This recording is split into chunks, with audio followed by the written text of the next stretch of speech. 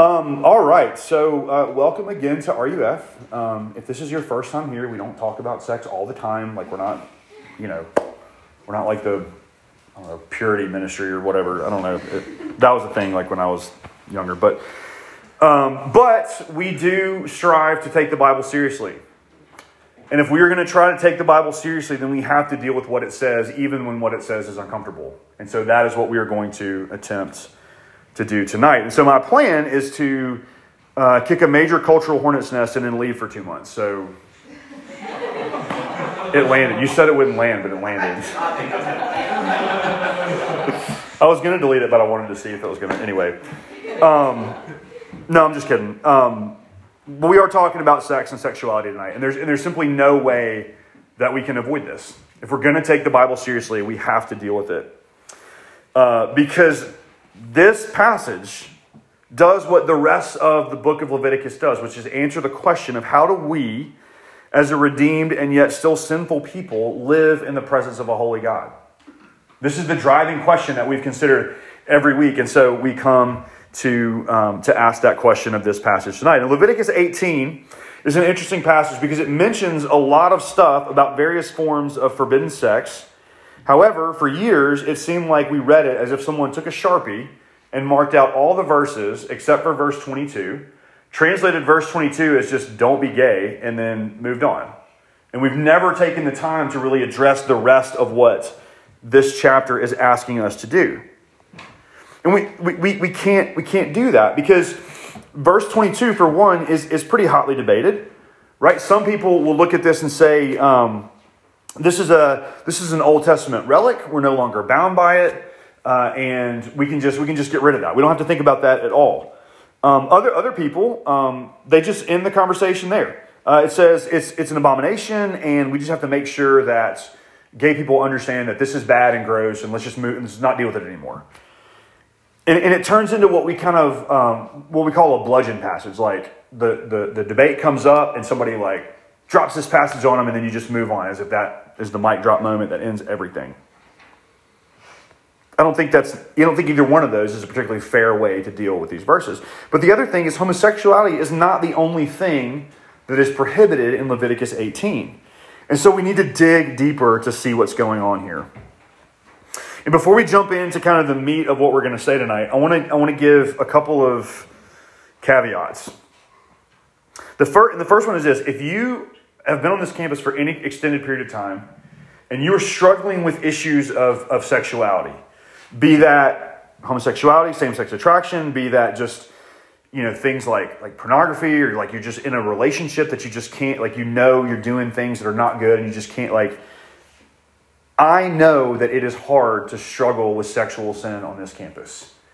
The conversation surrounding these areas has been much, much, much less than gracious. And there's also that whole added thing of if I get caught, I'm going to get kicked out of school. So, yeah, I'm aware of that.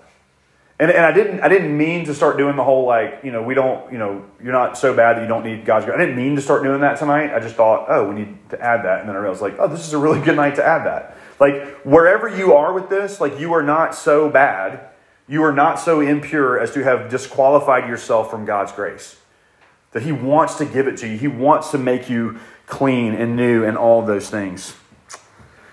And second, again, I don't think that Leviticus 18 is aiming at making a ruling on the entire biblical sexual ethic. God is speaking pretty directly against the pagan culture that's surrounding the Israelites. But as with everything else in this book, there are things that we still glean today. There are things that still stand for us today that we need to be able to ask these questions. And I actually want to suggest to you that these laws, when we actually take the time to understand them and think about what they're doing, these laws are actually good news. Because they tell us things about God, they tell us things about ourselves that are really good to hear. So where do we find Jesus in the shadows of Leviticus 18? And I want to start by just kind of outlining what we call the biblical sexual ethic. And I'm going to guess that if you were here on a Christian campus, at some point in your life, you have had a really, really weird sex talk. I'm just going to assume that you have. I have, right? And it can be a really funny thing to sit around and talk about all the horror stories that you've had when your youth pastor, after making comments about his smoking hot wife, is like, "Hey, we're going to talk about stuff tonight," right? And it's the kind of thing that when the conversation comes up, you feel like you're sitting there in Michael and Jan's condo in the dinner party episode of The Office, and the only thing that you can think to do is just, my apartment's flooded, I have to leave, right? Like that's the only thing that you can think to get out. We've heard sex compared to weird stuff like flowers and buffet and eating McDonald's before going to a nice steak dinner. Just recently, I actually think my wife sent me this. Sent me there's a meme of this big youth group gathering, which had to be the year 2000, of the youth pastor leading the youth group and chanting virginity is cool, virginity is, and I watching it, I felt so uncomfortable. I was like, I am sitting in my living room by myself, and I would prefer to die right now. I remember when I was in 8th grade, I signed a True Love Waits pledge. Not because I felt like I was called to waiting, but because my youth pastor was staring directly at me, and I was like, signing this is going to be a lot less awkward than not signing it. So, y'all, we've all been there, okay? We've all been there. And unfortunately, those are just the funny stories. Because there are a lot of really hurtful ones that you have too. And I know because you told me. We know that our churches have not been exempt from things like the Me Too movement. And I believe that those things, that handling this topic that painfully, that hurtfully, I think that pisses Jesus off more than any of us. I really do. And so at times it ends up feeling like the Christian sexual ethic just kind of gets boiled down to the sex ed scene in Mean Girls, where he's like, don't have sex because you will get pregnant and you will die. And then it's like, okay, let's go do the 3 circles evangelism thing or something. I don't know. But that's all. That's what it always kind of ends up feeling like. And so, y'all, we have to start with this. The Bible is a very pro-sex book. Way more so than even the evangelical church feels like it is. It just is. And if we're going to understand what Leviticus 18 is driving home, we have to understand that sexuality is rooted in being image bearers of God. That when the Bible says we are created in the image of God, that includes sexuality. In Genesis 1 and 2, God creates everything out of nothing.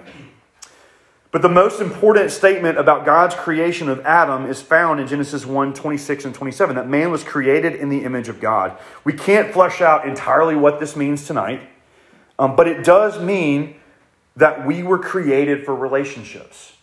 We were created to long for relationships. Tim Keller writes that the doctrine of the Trinity is that God is one being who exists eternally in 3 persons, the Father, the Son, and the Holy Spirit. The Trinity means that God is, in essence, relational. And God showed Adam this. He created Adam. He saw that Adam was alone. And then he showed Adam the entire animal kingdom.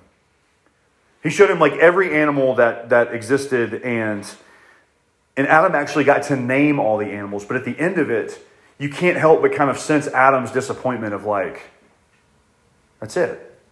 There's nothing, there's no one else like me. And so what does God do? He puts Adam to sleep.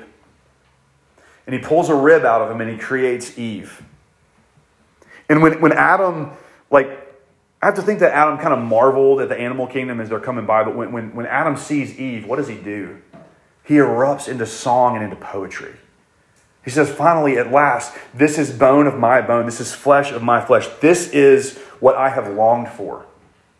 And so these longings and these desires for relationship, they're good. And when you feel the way that you feel about these things, that is good. And it is holy and is a part of what it means to bear the image of God. And the highest expression of that relationship, the highest expression of that connection is marriage. That this is what God has given us. But we have to point out that God made sex an integral part of marriage. Because in Genesis 2, when Adam breaks into song, Moses includes this as he's writing the creation account. He says, "Therefore a man shall leave his father and mother and hold fast to his wife, and they shall become one flesh. And the man and his wife were both naked and were not ashamed." So here's what we gather from this. God created sexuality to bless Adam and Eve. And he designed it to be celebrated in the context of marriage between one man and one woman. And yes, that does include procreation, but Genesis 2 actually makes no mention of childbearing. Genesis 2 is actually talking just about the joy that they have of being together. And Genesis 2 also says that when Adam and Eve saw each other, they were naked and unashamed. They were secure in one another. They were fully known and fully loved. And it's only marriage that gives you that. I mean, why is kind of the recurring nightmare that you kind of end up back in high school and you forgot to wear clothes to school that day, right? We all have that deep fear of being exposed. And marriage is the thing that God gave us to be exposed to another and yet still fully loved and accepted. We have to see that. There's one instance in Scripture where polygamy is explicitly endorsed, and it's this thing called levirate marriage, which is where if your brother's married and his wife dies childless, you have to marry her because children were the way that you were secure and took care of in life and those kinds of things. But if you go through the rest of the Bible, every time this setup of one man, one woman bound in covenant for life, every time somebody strays from that, it goes horribly wrong. So badly wrong.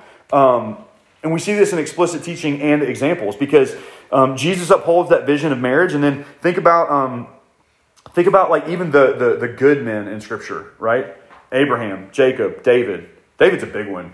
David, the man after God's own heart, married 7 women, and by the end of his life, all of his illegitimate sons wanted to kill him. Didn't work out. Wasn't good. I don't know if they were illegitimate sons. I might have just said that one. But the point is, we see that anytime we break away from God's plan for this, it goes horribly. But we also see in these men that God's grace is much bigger than sinful sexuality. That God can still use us despite these things. So there's a lot to do with this, but I want you to take away a couple things. One, sex is good. It's a gift from God. It is good for you to desire relationships. It is good for you to desire sex.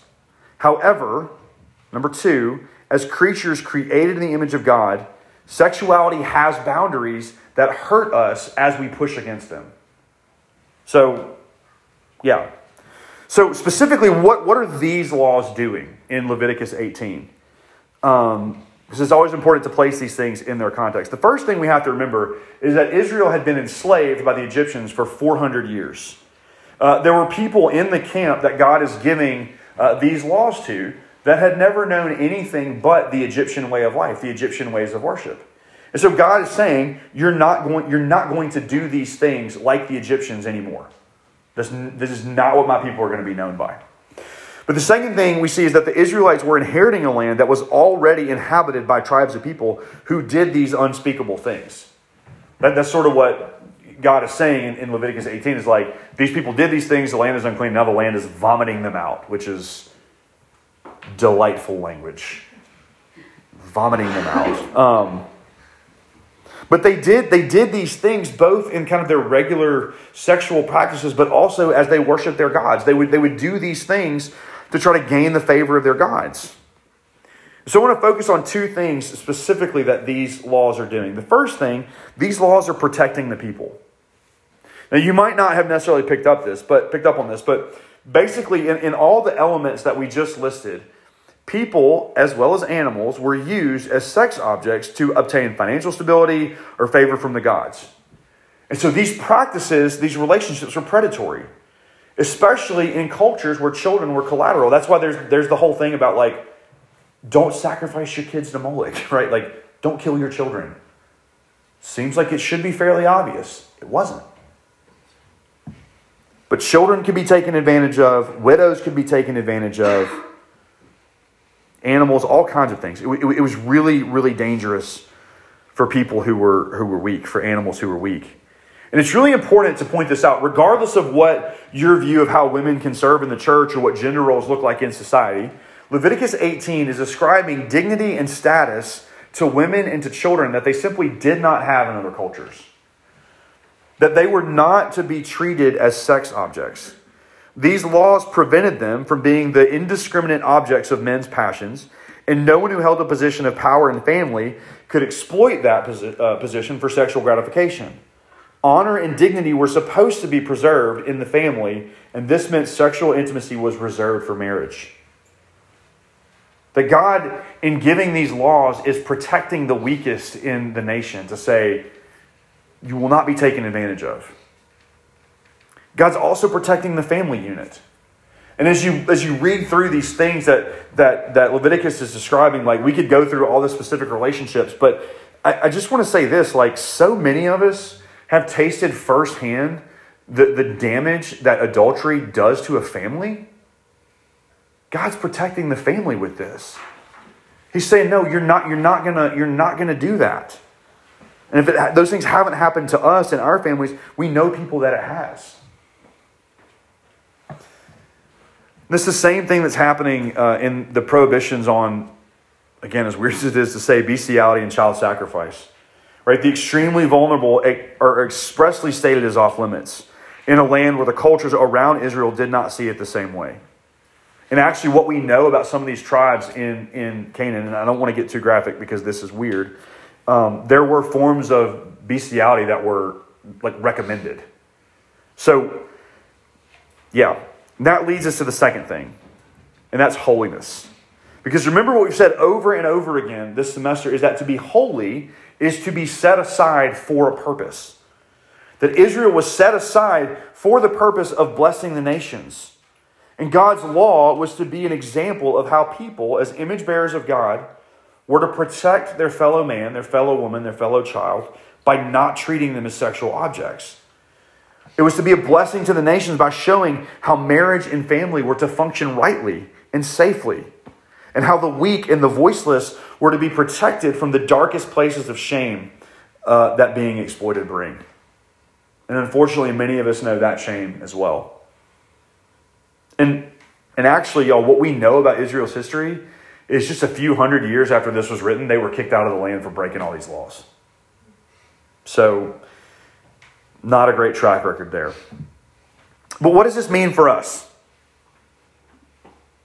What are the objections to this? And what is the hope for strugglers? First thing, what can this possibly have to do with us? Well, my campus minister stole this from a guy named David Jones, who is also a campus minister. This is really good. He says, we need to know that sexuality itself, whether homosexual or heterosexual, will not make you whole. And I think that's really important, and it's really profound, because we generally perceive that to not be sexually active is to be somehow less human. And maybe you're doing the thing right now where I'm waiting, like whatever, and great, like cool, wait, marriage is awesome. Whatever, go for that. But when you imagine like your life, it's like if you stay single, it's like, well, like I don't know, like that seems like that'd be like kind of lame. Like maybe I wouldn't have the full life experience. Like you don't have to be told that the movie The 40-Year-Old Virgin is a comedy, right? Because the sheer notion of someone being 40 years old with no sexual experience is inherently funny. But what that's telling us is that to be sexually inactive is to be a less than whole person, to be obviously unfulfilled or weird. And that's not just limited to like the culture. Like that's not just like the bad place out there. Like back in this is probably like 2005. There was this wonderful cultural phenomenon. There was a blog called Stuff White People Like. And it's funny. You should read it. But in good evangelical culture fashion, somebody made a knockoff called Stuff Christians Like. And number one on that list is hoping the rapture waits until after I've had sex.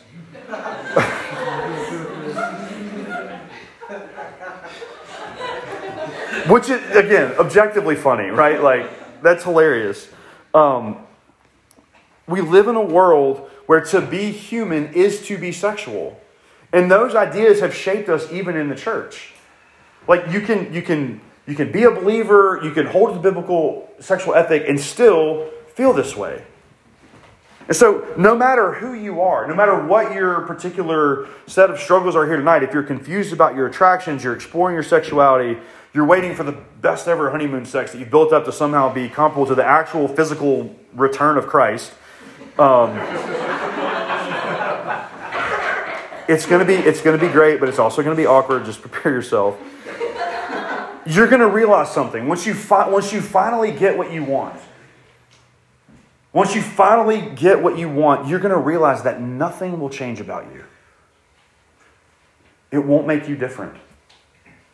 It won't make you whole. Your insecurities, your fears, your doubts, everything, they will still be there. You don't become whole when you finally start to live your truth. You don't become more secure in your relationship when you finally take it to the next level. That's not how this works. Y'all, listen to me. I am not against homosexuality because I think it's corroding American values or the family or whatever.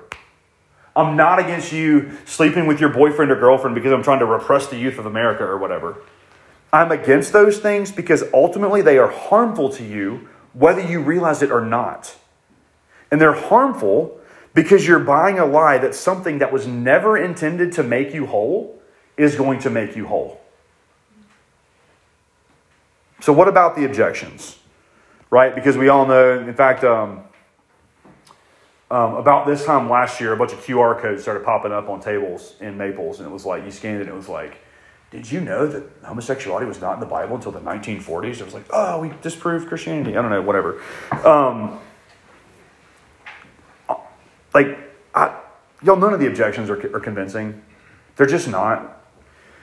This is the whole, you speak out against homosexuality and other forms of completely harmless sexuality, and yet I've personally witnessed myself, eating your own weight in crawfish and ribs, right? We've built an entire party every year around eating forbidden food in the Old Testament. It's a great time. Remember this, though. Remember, we talked about this a few weeks ago, that Christ himself has declared all foods clean. We see in Acts 10 and in Mark 7, God saying those laws don't apply anymore.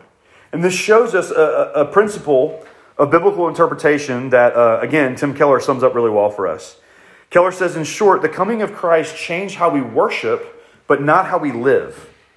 The moral law outlines God's own character, his integrity, love, and faithfulness. And so everything the Old Testament says about loving our neighbor, caring for the poor, generosity with our possessions, social relationships, and commitment to our family are still in force. The New Testament continues to forbid killing or committing adultery. And the sex ethic of the Old Testament is reinstated throughout the New Testament. If the New Testament has reaffirmed a commandment, then it is still in force for us today. The second objection. That's just the rigid Old Testament God, right? The Old Testament God is super angry and he's always striking people down and all these kinds of things. But the New Testament Jesus is super chill. He's just a great hang. We love the New Testament Jesus because he just wants us to be happy. And he just wants me to do whatever I want as long as I'm not hurting anybody. Go read the Sermon on the Mount. Because Jesus' teaching on sexuality is actually more rigid than this. Because this doesn't say anything about your heart. That Jesus actually says in the Sermon on the Mount that if you so much as look at another person with lust in your heart, you've broken the law. So it's not even about your external actions.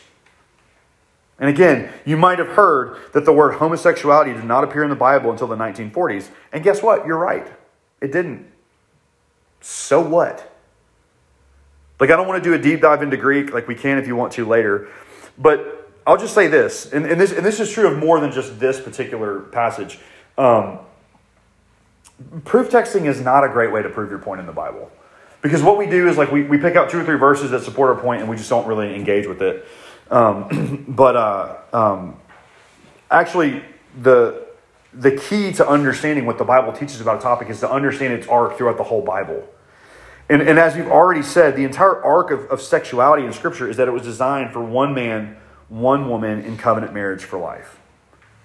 And we can argue about that if you want to, but I mean, it's not going to go anywhere.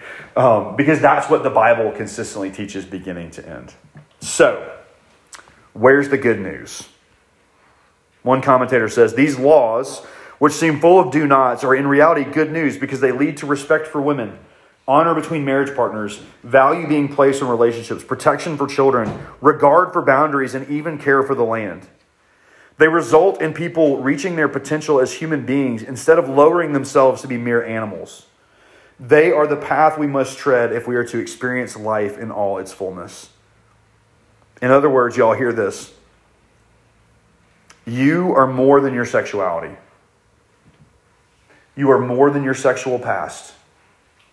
You are more than your thoughts that you can't seem to control. You are more than the websites that you visit when nobody's looking. You are more than the things that you said you would never do with your boyfriend or girlfriend, and yet you just can't stop doing now. You are more than all of that. That's what Leviticus 18 is teaching us. We are more than the sum of our sins, because 1 Corinthians 6, 9 through 11, these verses get quoted a lot. Like, this is another bludgeon passage, right? Or do you not know that the unrighteous will not inherit the kingdom of God? Do not be deceived. Neither the sexually immoral, nor idolaters, nor adulterers, nor men who practice homosexuality, nor thieves, nor the greedy, nor drunkards, nor revilers, nor swindlers will inherit the kingdom of God. And people stop right there. See? Sexually immoral don't get in.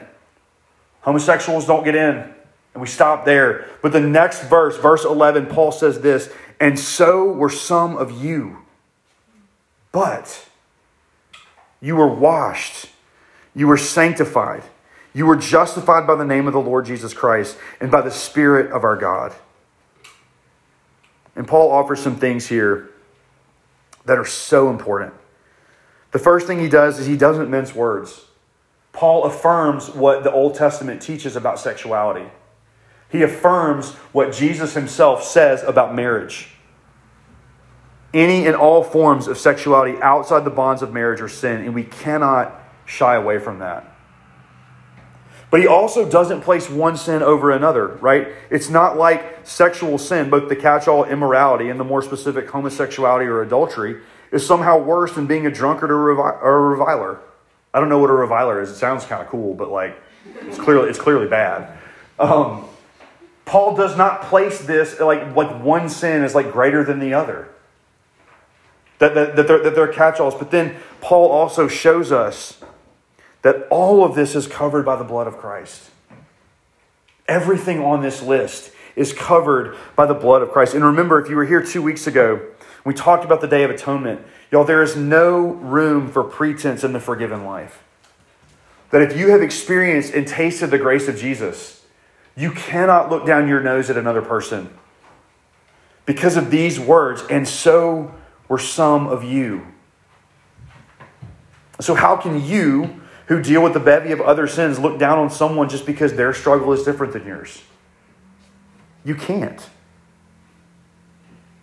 So when we begin to reckon with sexual sin against the backdrop of the cross, we see this phrase so clearly that the gospel says you are simultaneously more sinful and flawed than you ever dared to believe.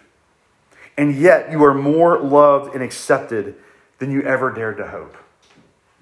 And this is good news, y'all. So what do we do with this? And I think the first thing that we need to do is we need to be honest with ourselves. That as Christians, as a church, we've not handled issues of sexuality well. We haven't. And it's okay to admit it. We just have not done this well. But the second thing is consider what the Bible tells us, namely about justification. Because I think a lot of times we stop with justification like, oh, my sins are forgiven. And I could just go about with my forgiven sins. What do we even do with forgiven sins? I don't know. Because that just puts your balance back at zero. And it would be good if Jesus just forgave our sins. But justification actually tells us that he does more than that. That in Christ, our sins are forgiven, but then God, through the work of the Spirit, takes all of Christ's righteousness and wraps you in it. So regardless of what you've done, regardless of what baggage you carry, if you are in Christ, When God looks at you, he sees the righteousness of Christ. That is how closely associated with Jesus we are. Y'all have been told recently, and in some very official ways by this school, that sexual sin will cause you to lose the respect of your friends, your family, your future spouse, your future kids, and you'll never be able to get it back. And maybe that's true. Who cares? Consider what the Bible says. If anyone is in Christ, they are a new creation. The old has passed and the new has come. Paul also writes that I have been crucified with Christ, and it is no longer I who live, but Christ who lives in me. And we're about to sing a song right after this, Jesus, I my cross have taken. And we're going to sing together, think what spirit dwells within you. Think what Father's smiles are thine. The Lord smiles on you. And if you have the smile of God, who cares about the respect of man? This is what forgiveness looks like. Third, what do we do with this? Embrace the struggle. Listen, some of y'all are wrestling with this idea, so let me put this to rest here. Your salvation does not rely on your ability to stay pure. Even if we had a standard definition of whatever pure means, which we don't. By the way, when we start talking about purity, like ask them what they mean, you will get a million different answers. We don't know what it means. We throw it around all the time. Even if we had a standard definition, your salvation just doesn't depend on it. Maybe you're wrestling with purity due to choices that you've made, or unfortunately by things that have been done to you that you never asked to have happen. Everything we've said tonight about the weight and significance of sex explains why various forms of abuse destroy us the way that they do. Because it is heavy, it is weighty. Y'all, again, remember the Day of Atonement. Remember that day when all of Israel's sins, intentional and unintentional, known and unknown, were forgiven. Remember the visual that the people had of watching the priest declare their sins over this goat, and this goat runs out in the wilderness never to be seen again.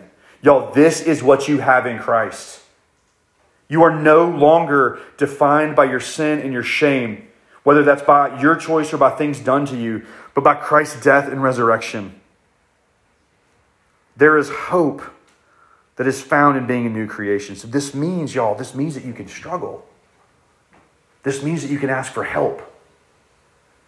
At the last church that I served in our presbytery, which is like our kind of geographical grouping of churches. It's church government stuff that nobody cares about. But there was this guy, there was this pastor who really, really, really passionate about prison ministry. And he was a pastor in, I forget it. It was a small town in Alabama in Bibb County, which is where the Bibb County Correctional Facility is located. And the Bibb County Correctional Facility has the nickname of Bloody Bibb. It is one of the most violent prisons in the entire prison system in the United States.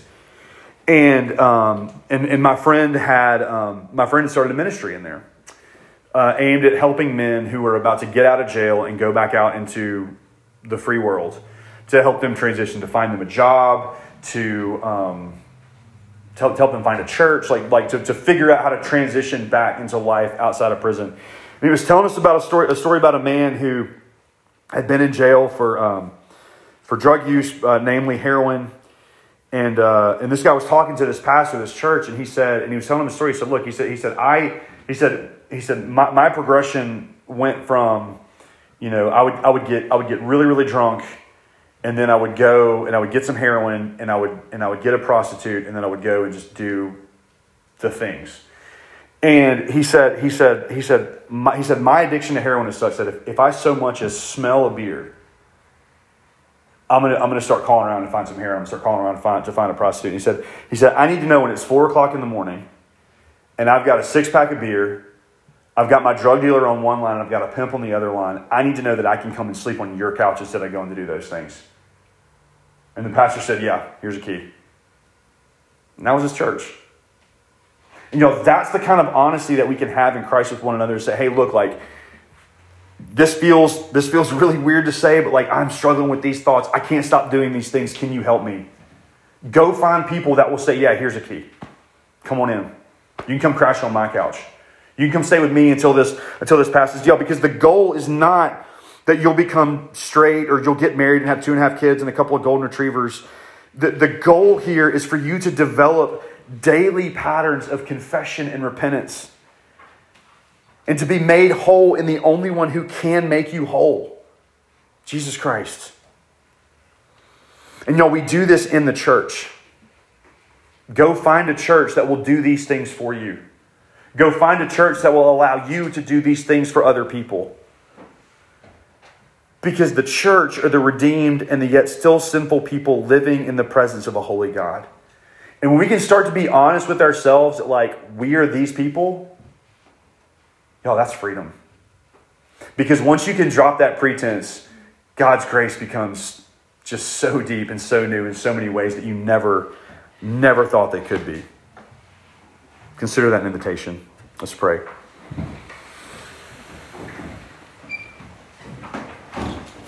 Lord, these words are heavy. Your call to take up our cross and follow you cost us much. Especially in a world, Lord, unfortunately, inside and outside of your church that pushes us to do so many things. God, I pray for freedom. Pray for deliverance. I pray for, Lord, all the things that we struggle with. God, that we could be honest about our sin. That you would give us friends, you would give us family, you would give us churches that we can confess to. Lord, you tell us in your word that a bruised reed you will not break, and a smoldering wick you will not put out. God, we know that so many of us feel like bruised reeds. Lord, would you make us whole? In Jesus' name we pray. Amen. Amen.